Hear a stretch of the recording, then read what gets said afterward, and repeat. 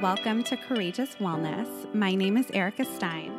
And I'm Allie French, and this is a podcast about individual journeys toward wellness and how to navigate it all.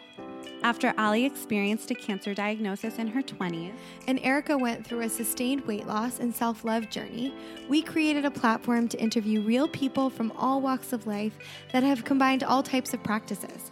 From physical wellness to emotional and spiritual, we hear courageous stories and focus on why it's important to share them. We are now certified integrative nutrition health coaches, and together with our community, we are learning to live our best lives by telling one courageous story at a time. It takes courage to share these journeys, and by talking about them and sharing personal stories of real people, we aim to destigmatize the process. Join us as we and our community share our courageous wellness. Today on the podcast, we have Latoya D of the Analog Girl podcast. Through her platform, The Analog Girl, Latoya has helped many listeners by sharing her personal struggles with depersonalization, anxiety, and PTSD. Latoya tells her story of dealing with abuse in her past with authentic transparency and dives into what it was like suffering from chronic depersonalization. When she came to terms with these experiences, she had a burning drive to heal, and that led her into deep research for her own healing journey. On this episode, Latoya breaks down what the experience of depersonalization is like and shares about the reliable tools she now has that help her not only to cope, but to thrive in her life. Latoya shares some insights on dealing with anxiety in this uncertain time. Even though the subject matter is serious, Latoya is a lot of fun and brings humor and lightness to all that she addresses. We had a great time recording her episode, and check us out on an upcoming episode of her show, The Analog Girl. Enjoy. We have an exciting new discount for our listeners with Four Sigmatic. Four Sigmatic offers superfood coffee and elixirs to upgrade your daily routine. The powerful antioxidants, antiviral effects, and immune-boosting properties of mushrooms transform your cup of joe from an energy-boosting treat to a health-enhancing choice. Along with mushroom coffee, Four Sigmatic also offers mushroom elixirs, mushroom hot cocos, and other shroom-filled products. Erica uses the lion's mane in her morning superfood coffee, and even though I hate mushrooms, I absolutely love the products, especially the matcha latte powder, which contains maitake mushrooms and adaptogens. For 10% off Four Sigmatic products, visit foursigmatic.com and use the code COURAGEOUS at checkout, and there's also a direct link in our show notes.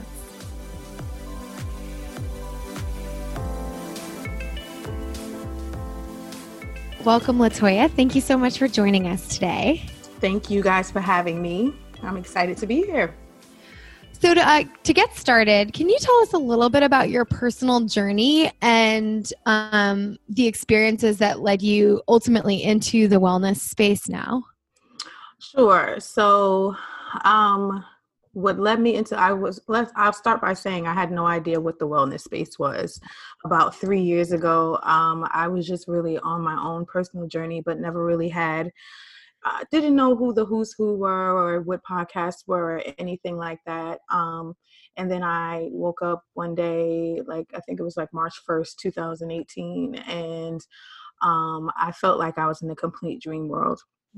And prior to that, I was having panic attacks, but I didn't realize they were panic attacks. I actually thought I was dying. So I was constantly going to the hospital, my heart keeps racing. I keep waking up in the middle of the night and I think I'm having a heart attack. So I was always thinking that I was having a heart attack and going to the emergency room to the point that people were like, girl, you got to stop coming here. Your EKGs are fine. Nothing's wrong with you. And then it was through my own research of figuring out my symptoms, which was racing heart, insomnia sometimes. And then the last straw was waking up and feeling like I was in a dream world was what I realized I was suffering with extreme anxiety disorder. And then from learning about the extreme anxiety disorder, I realized I was suffering with a symptom called depersonalization, which just makes you feel like things are just not real. You can look at yourself in the mirror and it just seems like you're looking at a foreign object, or you're looking at your hands and you're like, do these hands belong to this body? Like, what is this? And you just feel really strange, and it's a real out of body experience. It's said that all of us go through this at one point in time in our lives. It's that so if someone was to get into a car accident and then they might have that fleeting feeling, or if someone was to die suddenly, sometimes it goes away, or with people who have that fleeting feeling, it definitely goes away, like within a couple of minutes or within the day. But someone like me, who has an anxiety disorder, it became chronic. So the best way for me to explain it, because I know even me saying this now, people will probably be like, what? What are you talking about? Unless someone is actually going through it now and not realizing what they're going through. I actually felt like I had smoked some weed and tripped, and I hadn't come down. So it was like I was still in that panic mode, that this dreamlike hallucination kind of feeling, chronic, for about a year. Yes. Yeah. So, in the beginning, so it was about a year, but I was able to come out of the extreme feelings of like waking up and like my head was feeling super tight. My vision was blurred because I was becoming so heightened with anxiousness and paranoia and fear. And I was having these existential thoughts all the time of thinking that I was dead. I thought that I might have been in purgatory. I'm like, okay, so maybe this is what happens in purgatory. It was just very strange, seeing my mom and being like, wow, so this is my mom. It was hard to connect. But I was able to come out of that extreme feeling within 2 to 3 months, because I did my research. Like, I was not playing. Yeah. I was not playing. Yeah. It's so interesting. This is new to me. I struggle with anxiety as well. And I have like generalized anxiety disorder, basically. But I've always had anxiety. I used to, it kind of, for me, really came about in my mid to late 20s. But, when I look back at like my childhood and my life, I was like, no, like there were series of like extreme anxiety in childhood that, were very intense. Did this come up for you because of something, or did you always have anxiety? I think I always had anxiety. When I think about like what I was going through, like if I go back to like college or high school, there was certain situations that I was going through. I'm fully transparent on my end, that people that know me, actually I got pregnant with my son at 15. My parents are both pastors in the church. So if you can understand the heightened level of drama that was going on at 15 years old. Prior to me being 15, at 13, I was running away from home a lot because of a very strict childhood. There was sexual assault in my life from a family member. So I had a lot of that going on, but I also come from a family where we are very strong, and my mom's favorite line is, we ain't got time to be depressed, girl. Like, we have no time to be depressed. So, I come from that. So there was a lot of, you just got to push through. So I was always a push through kind of girl, like going through a lot of traumatic things with my father and his aggression in the household. So I think I always had anxiety. But the way that it manifested itself in me was I would suppress things a lot, and then maybe act out and do certain things that would kind of harm me, or seeking attention, or seeking solace places where probably I should not have. So those were the ways that I was kind of acting out when I was younger. When I got into college, I definitely did have anxiety. And I remember having my very first panic attack. Because it would be social things that would affect me. So at that time, Aaliyah had died suddenly. So I remember that that was so crazy for me because she was of my age. She was born the same year as me. And we, you know, I was just in the prime of my life in college, and she was absolutely in the prime of her life. So it just bugged me out. And that was around the time that I had my first panic attack and disconnection with reality. Didn't think twice about it though. Yeah. I just, you know what I mean? Like, I just was like, okay. Completely no. Yeah. Yeah, like it was, I was like this happened. And I remember walking in a hallway one day and I was like, I had that fleeting feeling of depersonalization, like, wow, this is Earth. Like, you know what I mean? Like, what is life? What, you know, what is my existence? But it immediately went on to something. It's fascinating. It's like, I remember, you know, there was a summer when I was 8 or 9 years old and my parents were going through this like really awful time. And I couldn't eat food for a whole summer because I thought I was going to choke. So I only ate eggs for like 4 months. Like, really? no joking. Yeah. I could only eat like soft mushed eggs for a whole summer. And yet I was high functioning, you know, like that was like a moment in my childhood. Nobody thought, wow, this is anxiety, right? So suddenly here I am in my late 20s and I look back at all these different points in my life and I'm like, how did we never pinpoint it? Yeah, you never pinpoint it. And I think it's because also too, when you're young, you're just so like resilient. You're so resilient. You don't care. Like it's like we're so like carefree. We're going on with our lives. We don't really have any drama or stress really at those ages. Like, we're not thinking about bills. We're not thinking about guys. We're not thinking about, you know, careers. Those were far from, you know, our brains. So I think it was just easy for us to go to the next thing. Like, so okay, so where's the party going to be at on the quad? Like, you know, something like that. I think that's why we were able to just like push through it, and we just had no knowledge. Well, I think that's interesting. I think, you know, hearing you guys talk about this, I feel like 2 things come up for me. You know, it's not that humans have never really suffered with anxiety, especially post-trauma. Like, it sounds like, you know, we're talking about, Erica, a traumatic event that your family was going through and traumatic events that you dealt with as a young person too. And it's like, I was thinking back about like sort of just the major traumas that I can pinpoint over the course of my life, but sometimes it's not even major trauma. Sometimes it's like really subtle trauma. And it's like kids, humans in general, but especially kids, are so resilient. You don't know. And especially back then, there was not language for what we I don't remember ever hearing about like anxiety as a labeled thing. It was like, oh, you know, this person's having a hard time or whatever. Now we have much more sort of mainstream knowledge and language about how to articulate this and resources, because there's been so much sort of mental health. I mean, I think there's a long way to go, but like the sort of shift in sort of even acknowledging it as a really, really, really important component of health in general is in the last 15 years, right? Yeah. It's like, I feel like previous generations were taught to just like suppress. And it's only in our adulthood that we've really been like, oh, and you're talking about your research, right? Like, you knew to dive in to do some research. You're like, oh, maybe this isn't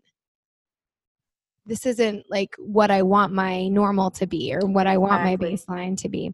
So from that point, you know, you're saying you went through this stuff, you were going through this depersonalization, which I think you describe it really well, because even though I've never experienced that, I can kind of picture what you're talking about. Maybe I've experienced moments of it, but like you said, right, we pull ourselves back. I know, like, waking up after a loved one has died and that next morning, and you remember like, wait, is that real life? Like, you have to, right? Like that. Yes. So I think you've done a really good job at explaining it, because I'm like, oh yeah, I know what that feeling is like, but I can't imagine having it be chronic and prolonged. Right. So as you were in the process of doing your research and starting to articulate for yourself, like, okay, this is what I'm experiencing, what next? Like, what were your next steps? Like, you said you stopped going to the ER after you realized it wasn't necessarily like a heart attack, but then how did you go about starting to try and make this better for yourself? So you have to get to a point where you're like fed up, you know, like I did have I feel like there's phases in this, you know, no matter what mental health disorder you find yourself going through, there's phases. So the first phase is like, what the fuck is going on? You know what I mean? So you're really trying to figure out like, this is so strange to me. So, but you're keeping it to yourself because you think someone's going to think that you're absolutely crazy, you know. But then once I figured out what was going on, I was like, I made a decision. I was just like, I'm not going through this, you know, because it started to scare me. If you go on forums and you read people who have been stuck in depersonalization and derealization, some people are claiming to be stuck in it for 20 years. Some people are claiming to be stuck in it for their entire lives. Yeah, some people are saying they have been experiencing it, you know, because it happens a lot from people who have tripped on marijuana and panicked so much that their brains just went into this depersonalization. And I think that also happened to me, but it was in between the time where I smoked weed and the time that the depersonalization started. So I'm not really sure.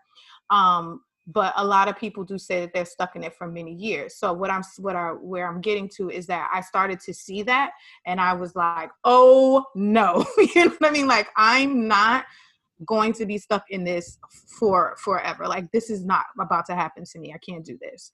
So I started to, once I realized it was anxiety, I started to research, what can I do to lower my anxiety?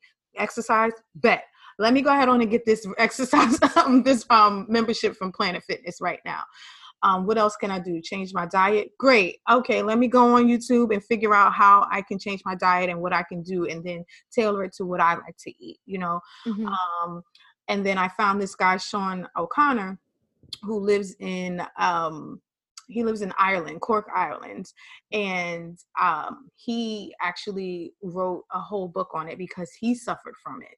And he is so amazing, guys. And I would even suggest you guys reaching out to him to come on the show. But he is absolutely amazing, because I feel like people will probably start reaching out to you and telling you.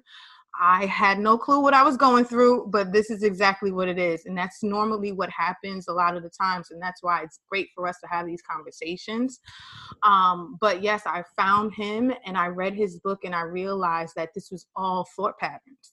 It was all thought patterns. Anxiety is a thought pattern, and you just have to manage and conquer these thoughts. And once you do that, which it is not easy to do, it's easier said than done, but it's not easy to do. But once you do manage it and conquer it, like there's no way it can have control of you as much as it did before. So that's the point. That was at the point that I got to, where I was just like, I don't want to do this no more, and I'm willing to do whatever it takes to get out of this. And I don't want to go the medicinal route of taking medicines. And because I tried to go to a therapist and he was referring medicines to me, and I was just like, it just didn't sit right with me. Sometimes it works for other people, but it didn't sit right with me. So I wanted to go the natural route and figure out the best way possible for me to heal.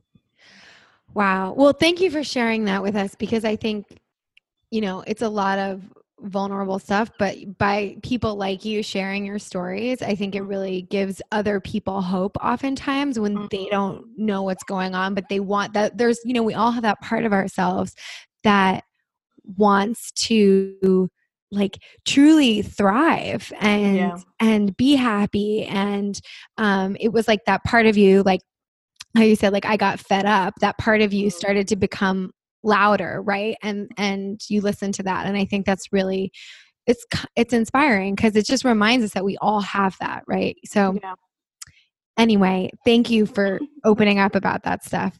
And yeah, I'm really interested in, you said, what's the guy's name? His name is Sean O'Connor. Sean O'Connor. He's very Irish name. So cute. Yes. Such a cute, nice guy. And, you know, I have an episode actually on my podcast, if you guys ever want to check it out. Yeah. And him and I start talking, and we laugh, because I like to bring humor to stuff, because I just can't be serious in this. It's just, I don't have a serious bone in my body. I'm just like childish by nature. Yeah. So like, I just wanted to bring, you know, humor to it, because it's just such a serious thing. And there's so many people drowning in it right now as we speak, and they have no idea what's going on. And you can just tell in the questions that people are asking, they're just like constantly asking me, is this going to last forever? What did you do? I mean, but did you feel this way? And, you know, him and I just trade our stories, and it's just very comforting. And it's been comforting to a lot of other people to hear that the experiences we had and how we don't go through it anymore. And it's completely gone. I'm 100% recovered, and so is he. And it's definitely possible for everyone, even no matter how long you've been in it, to recover. Yeah. Mm-hmm. I think that's so amazing too. And I think it's a testament, like it's so hard, right? Because when we're suffering and we're in the mud, we want like a quick fix, right? Like but there was something in you that knew, right? You were like, I didn't feel like medicine was the right path for me. I didn't feel like these Band-Aids, right? That do help a lot of people. I mean, you know, if you need medication and it works for you, that's amazing. And I fully support that. But I think it's incredible that you were like, okay, let's try the exercise route. Let's try the diet route. And let's like, you found like a teacher, right? And then how do we deal with these thought patterns? So can you walk us through like this concept of changing thought patterns, right? Like you said, it's easier said than done. Because I think we all know, right? Like, okay, guys, like I get it. Like I have to master my mind. But how did you actually start to do that? So with the thought patterns, again, you have to tailor your recovery process to what what works for you. So what works for me is spirituality.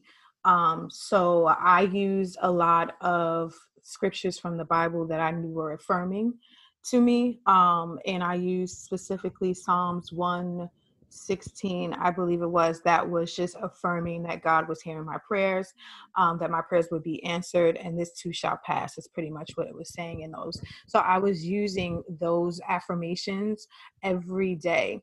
And then also kind of playing tricks on my brain to keep saying that I'm okay, right? So even though I might feel like I'm sitting right here and I'm looking at the sky and the sky is scaring me, because this is the kind of weird shit that was happening. I'd look at the sky and it would scare me.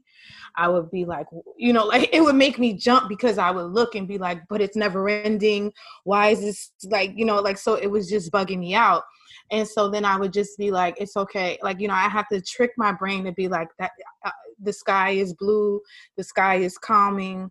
This is calming me, you know, and then go and like try to read something in my phone or something to distract me from that thought.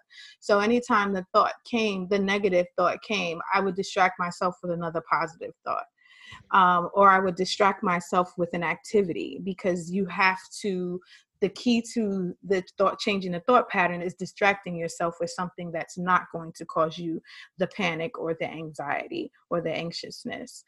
So that was my tool, and that's how I did it. So reading the scriptures sometimes would be comforting. Listening to Sean O'Connor had made a relaxing meditation pep talk. I would listen to that sometimes on repeat, because it would keep me zoned in on what he was saying and not focused on the fear of whatever I was having.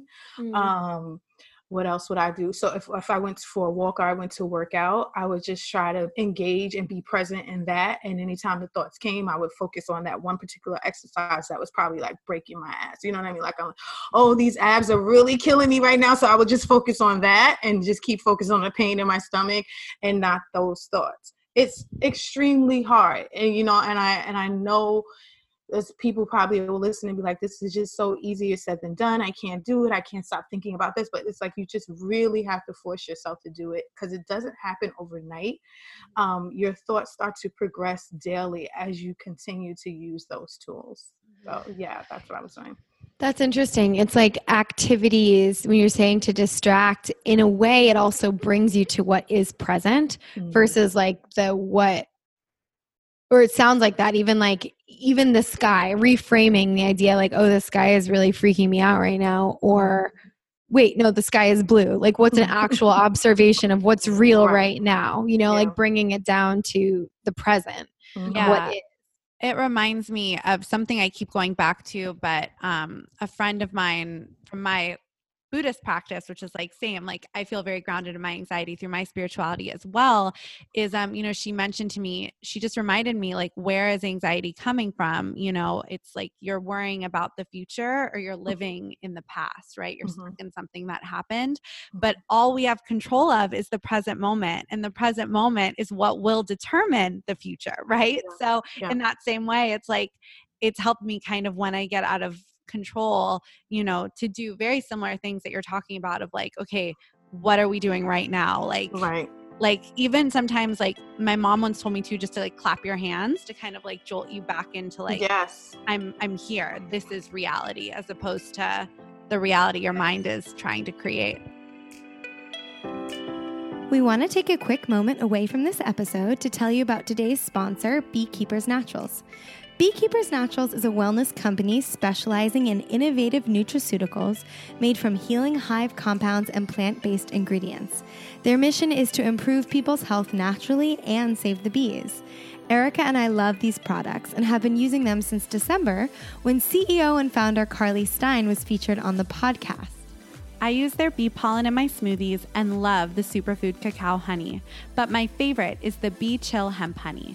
It delivers a powerful 28 milligrams of hemp oil per teaspoon so that you can find your bliss. Made with USA-grown hemp, it is non-psychoactive and contains 0% THC. I take it most evenings before bed or after a long day at work to completely relax and sleep through the night. It also curbs my sweet tooth since it is so delicious. What about you? Well, I love the propolis spray more than anything, but I also love the Belixir Brain Fuel. It's a caffeine-free liquid vial with ingredients like ginkgo biloba and royal jelly that is really great for fighting brain fog and enhancing focus and concentration without any jitters. If you want to try Beekeepers Naturals, you can receive 15% off your Beekeepers Naturals order by using the code CourageousWellness, all one word, at checkout, or visit beekeepersnaturals.com/courageouswellness, and you can also find that direct link in our show notes. Now, back to the episode. And those were some of the first things that I did to calm myself immediately, because I was so fearful. I was crying every day. I just can't imagine. I really don't remember the feelings anymore. And that's something that Sean also talks about in his book, was that your mind will flip to a point, and it gets to a point where you forget all of that too. So you do get to a point where you forget. So I can't really pull it all in exactly of my feelings, but I just remember being very fearful, very scared of death, very, very scared of the sky, very scared of, what else? Seeing myself in the mirror scared me because I didn't feel like I was connected. It felt like it was just a glass pane in front of me and I couldn't connect to it. And so those grounding techniques helped me instantaneously. And I worked on that and listened to his pep talk, listened to meditations every night when I was falling asleep. And ultimately the panic attacks that were happening in my sleep started to phase out. And I also then signed up to see a therapist that I connected with. I went to her workshop, and her and I connected. And from there, she's still my therapist to this day. I was able to start processing a lot of shit that I have gone through from childhood on into my adulthood that has caused me a lot of heartbreak and pain and grief. And I was able to process that, which wasn't an easy road either as well. So, and you have your ups and downs. You have your ups and downs with this. I was able to recover quickly. And as soon as I recovered, a close friend of mine, we went away on vacation to Essence Festival. And as soon as we came back, she died. So it was just like, are you kidding me? You know what I mean? Like, what? So I kind of relapsed into the DP again.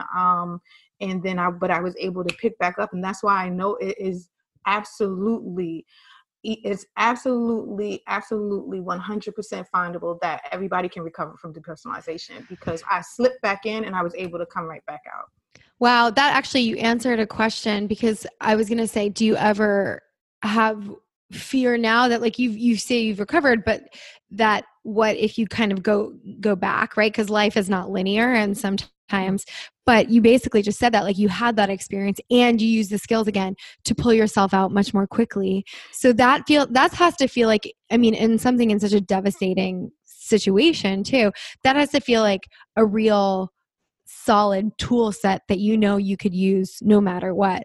Oh yeah, for sure. And because the recovery process of coming out of an anxiety disorder or depression disorder is a roller coaster. So that's going to teach you that, when you have a relapse, okay, I know exactly what's happening right now. Now I need to go back to square one where I started before and push back forward. Doesn't mean that you have digressed at all in your recovery process. It just means you have to go back to the tools that you were learning in the very beginning and get yourself back 10 steps ahead, Yeah. So that's how recovery works with any of these disorders. It's just an up and down, and it could be situational. It could be anything. It could be your cycle, because I feel like my cycle pulls me in a lot each and every time. I know when my cycles if I start to feel extremely sad, I'm like, oh no, I need to get away from everybody. I know what's happening right now.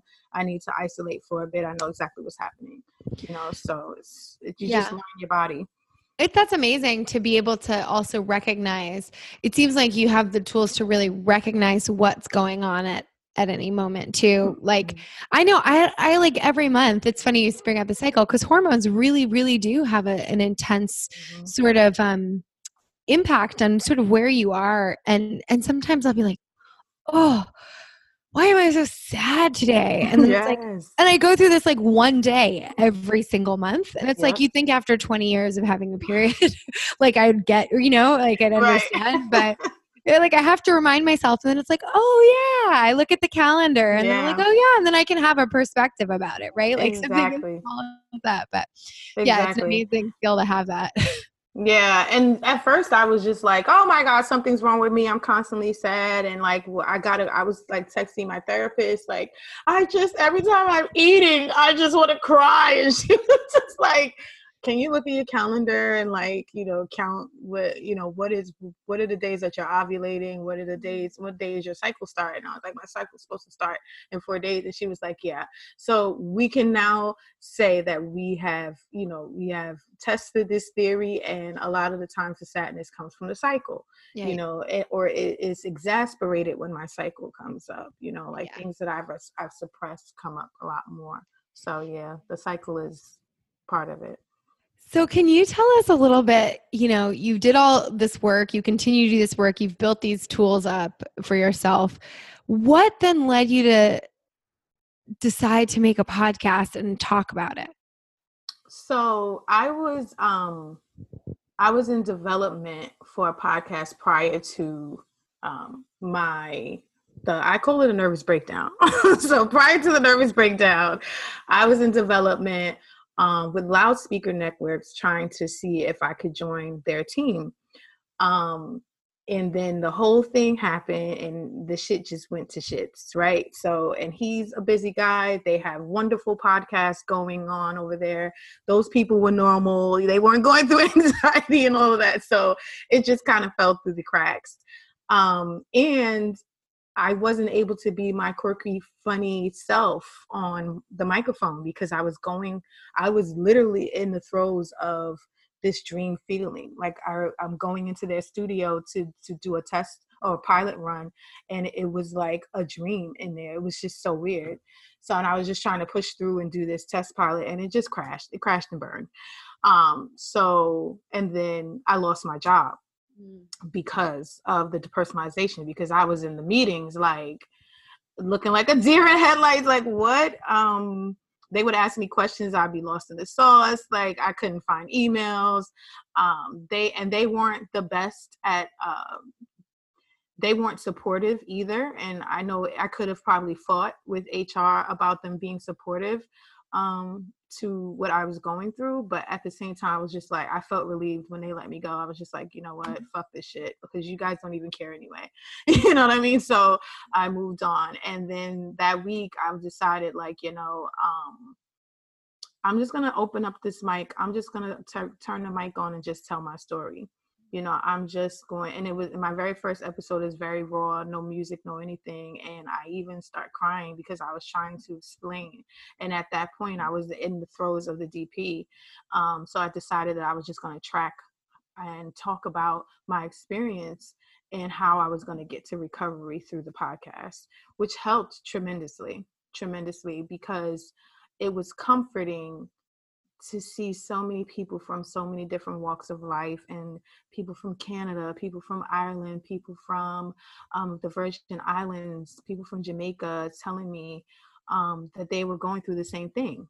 They're going through the same exact thing, and they had no clue what they were going through, or they knew what it was, but they had no clue how to recover. And so I would just start to interact with these people and email them and answer their DMs. And I didn't mind, just talking to them about it because it helped me. And that's what led me to doing the podcast and then evolving it as the weeks and months and years went by. Yeah. That's amazing. I'm just looking at both of y'all like... No, I think that's so incredible. And again, like to have, it's so many people, right, suffer with debilitating anxiety and the different, sub issues that come from that. But I think too, like it is so shameful still. Like people have so much shame around sharing these fears or these feelings. Even hearing you talk about the sky, I've had moments like that when looking at the sky, like fully sober, and I like just because like I wasn't like high or anything. Yeah. Fully sober, I'd be like, wow, or go into like mind trips about like space, Yes. Oh my God, I can't. Because you can take yourself so far out and you got to bring yourself in. Like, you have to. But I remember when I would like talk to friends about this actually happened like a lot in my late teens, where it was like, you would either get like, I would get like massively teased by people who were like friends, or they would use it to like fuck with me. Like they would try to like freak me out. And it was so insensitive. But again, it was also just a lack of like knowledge and understanding. But I think that's what creates people to feel shameful about opening up about anxiety or different things. So I think you having this like safe space for, your guests to talk about so many topics, but also to feel safe to share about anxiety and to receive tools is pretty exceptional. So yeah. And I was going to say, it's also fun that you have fun with it too, which I like that you bring up, that it's like, yeah, these are tough topics that you dive into and you share, but you also have a lot of fun and you have a, like a fun personality, and you want to bring levity to it too. And like to have both of those things, I think that's nice, because sometimes there are resources out there, but it's like, if you can't also just breathe and laugh and have some that gets like all heavy all the time. Yeah. I think it's probably why people feel like it's very accessible too, right? So because it's like you create a comfortable environment where they can also feel comfortable too. Exactly. Because sometimes you're like, because when you're going through depersonalization, right, you're absolutely normal. You're perfectly healthy. It's that your brain has gone into fight or flight mode. So it's that fight or flight mode that just can't flip back to, okay, it's safe now. But even when you're in flight or fight mode, you can see something on Instagram and it can make you laugh hysterically. So at the same time, you're like, wait, I'm going through DP. Why do I find this funny? You know what I mean? Because it's really, but you have to put two and two, because I am fine. I am normal. I am safe. And that's why I wanted to bring laughter into this, because the people, like if you go into a depersonalization forum, which I encourage y'all to do, if you want to like really see the community out there, like the people are bugging out, and some people are just like, sometimes it's just hard to, there's certain people that I have talked to that I've been like, there's no way that I can help this person, because, they're just so far in and they refuse to pull out and realize that, this is reality, this is real, and that they are perfectly healthy. Yeah. I think sometimes it's safer. Like I've dealt with this with my like emotional eating, for instance, and like the work I've done with that. It's so interesting because sometimes it's almost like the it's safer to stay in it, because staying in it is like, it becomes almost like what you know, and a protection.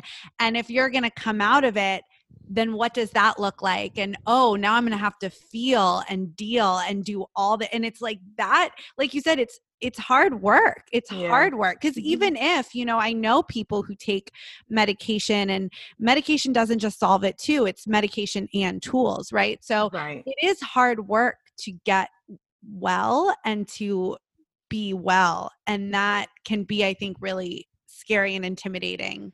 Yeah. It is, and some days you do just want to like not do the work. And I think it's just giving yourself like grace and compassion and understanding of like, it's one day at a time. Yeah, absolutely. And you're going to have those days where you just want to lay in the bed and just cry and be like, you know what, this is the end of the world. That's totally fine too. But the next day or 2 or 3, you have to get up.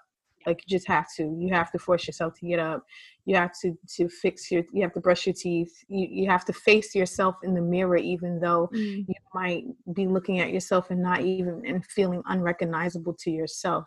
You still have to do that, because you still have to push through, and that's always what I've told anyone that I've coached on a side or coached and that has reached out to me looking for coaching. That is always what I've said is, you have to face it. You have to face yourself, and you have to face these fears, because these are all little bitty fears that one at a time you'll conquer, and you'll feel encouraged and keep moving on to the next fear.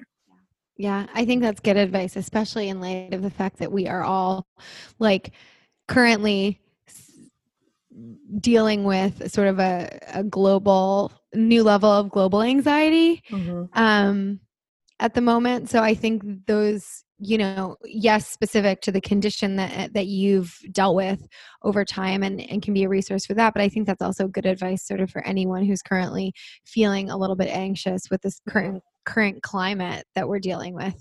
Absolutely. Across the world with the virus and everything. Oh yeah. The Rona got us bugging. Yes. And so with that, the Rona. Yes, it's, like Allie just mentioned, it's like this global anxiety is existing. So if you've already had anxiety, it's extra real. I feel it's extra real. Yeah. So, we always ask our guests to like, what are some non-negotiable self-care practices that you do?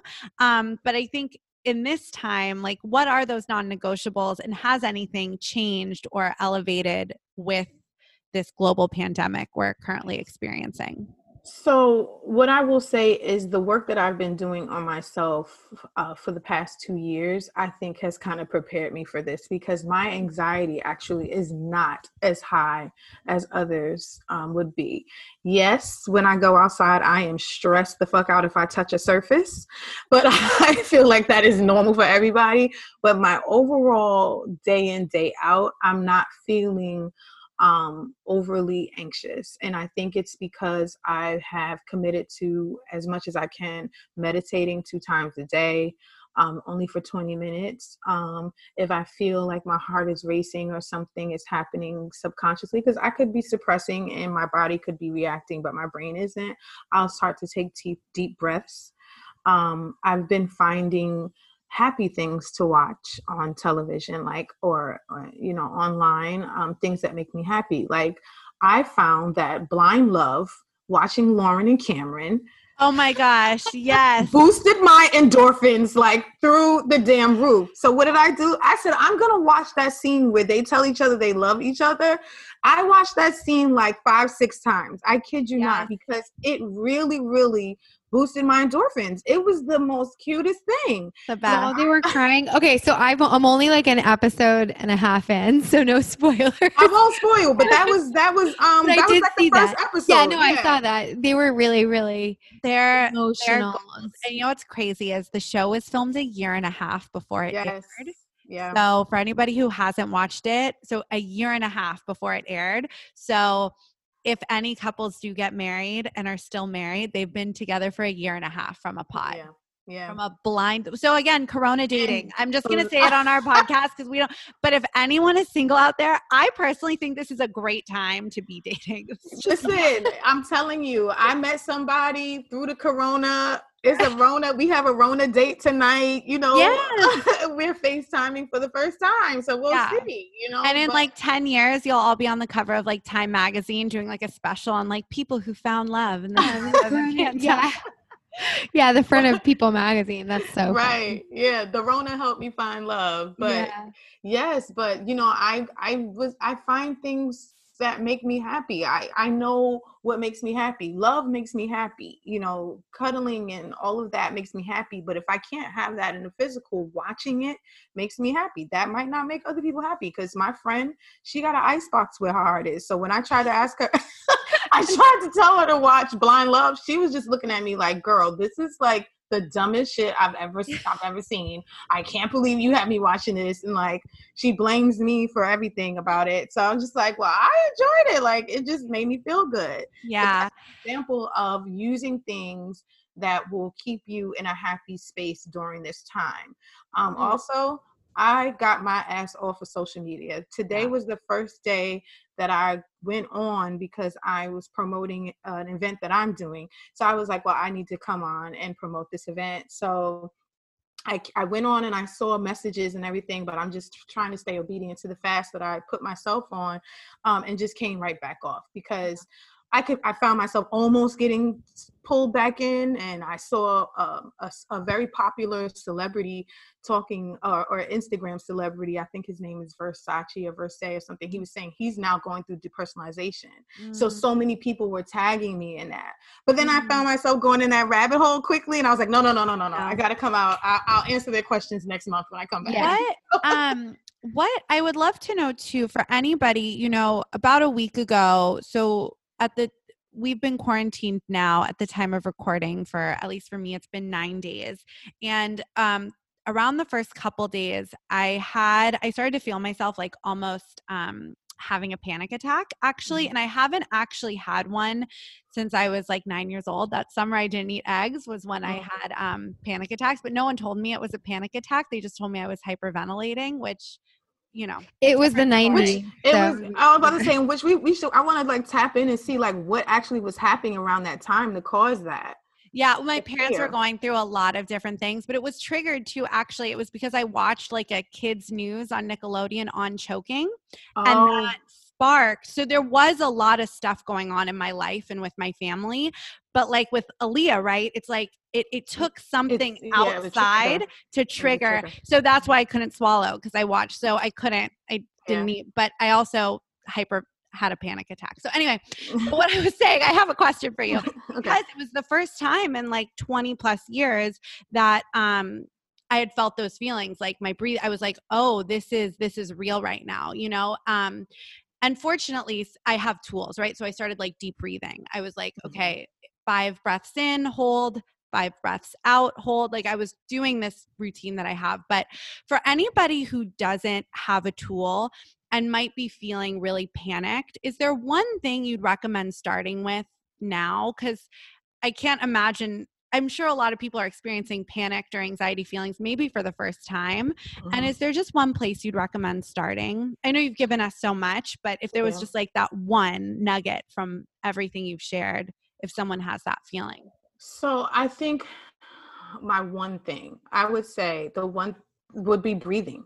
Yeah. I think that breathing it's easy to learn. And there's so many different breathing techniques out there. I think what probably will work best for someone who has never done breathing or has never, doesn't really know what works for them, to try nostril breathing, alternate nostril breathing. And you can Google that and figure that out. But all it is taking your right thumb and holding your nostril on your right nostril and breathing in, and then releasing that nostril and holding the left nostril and then breathing out. So that calms you. Some people do say that if you do it through, I want to say it's the left nostril only, that's more calming. I don't know, but I do know that alternate nostril breathing is one of the main things that will calm you down. It'll actually have you feeling high, like to the like it's just super. I've done it. It's great. My dad taught it to me, actually. Really? Oh, okay. Yeah. So it's just super calming. And you do that. Don't expect anything when you're doing breathing. I feel we're all in this instant gratification age and we want things to happen right away, right now. But don't expect anything. Just do the breathing and feel how calm your body starts to get. It might not be 100%, but it will bring it down maybe 20, 30%. And then you could do it again throughout the day. Just continue to do the breathing. That would be my suggestion. That's so great. Thank you. Mm-hmm. And then another question we ask all of our guests, you actually already recommended one through Sean O'Connor, but do you have a book that's been particularly meaningful to you? And it doesn't just have to be like a book with tools, but anything that's just sort of been meaningful to you over the course of your own journey. Sure. So I read Neville Goddard. His name is Neville Goddard. I read him daily. The Power of Awareness, The Power of Your Imagination are great, great books to read. It can be a little confusing in the beginning, but he actually teaches you how you can have whatever it is you want in life by using your imagination and using the power that you have inside of you that was created by God, because we are ultimately God. You know what I mean? Like, not saying that I am God, but I am a creation of God who lives in me. That's the kind of thing. So he works and he uses biblical scriptures to back his theories up. And it's actually worked for me. It's worked for a lot of people. There's a huge community of people out there. So yes, I read Neville. That was a long answer. I'm so sorry. That's so great. Thank you so much. And thank you again for sharing your journey with us today. So for anybody looking to find you on Instagram or check out your podcast, where can everyone find you online? Sure. So my website is theanaloggirl.com. My Instagram is the.analoggirl. I'm on a social fast, but I will be back with my shenanigans. So just hold tight if you do follow me. My Twitter is the_analog girl. And then the podcast is the Analog Girl Podcast, and that's on pretty much all platforms. It's on Apple, it's on Anchor, it's on Stitcher, it's on Google Play, it's on all that. Great. Well, thank you so much again for joining us today. It was great talking guys. To you. Thank you. Thanks for tuning in to another episode of Courageous Wellness. Tune in every Wednesday for a new episode featuring a different guest each week. Subscribe, rate, and write us a nice review. And you can also follow us on Instagram at Courageous Wellness, or get in touch through our website, www.courageouswellnesspodcast.com. Until next week, I'm Allie. And I'm Erica, and we're Courageous Wellness.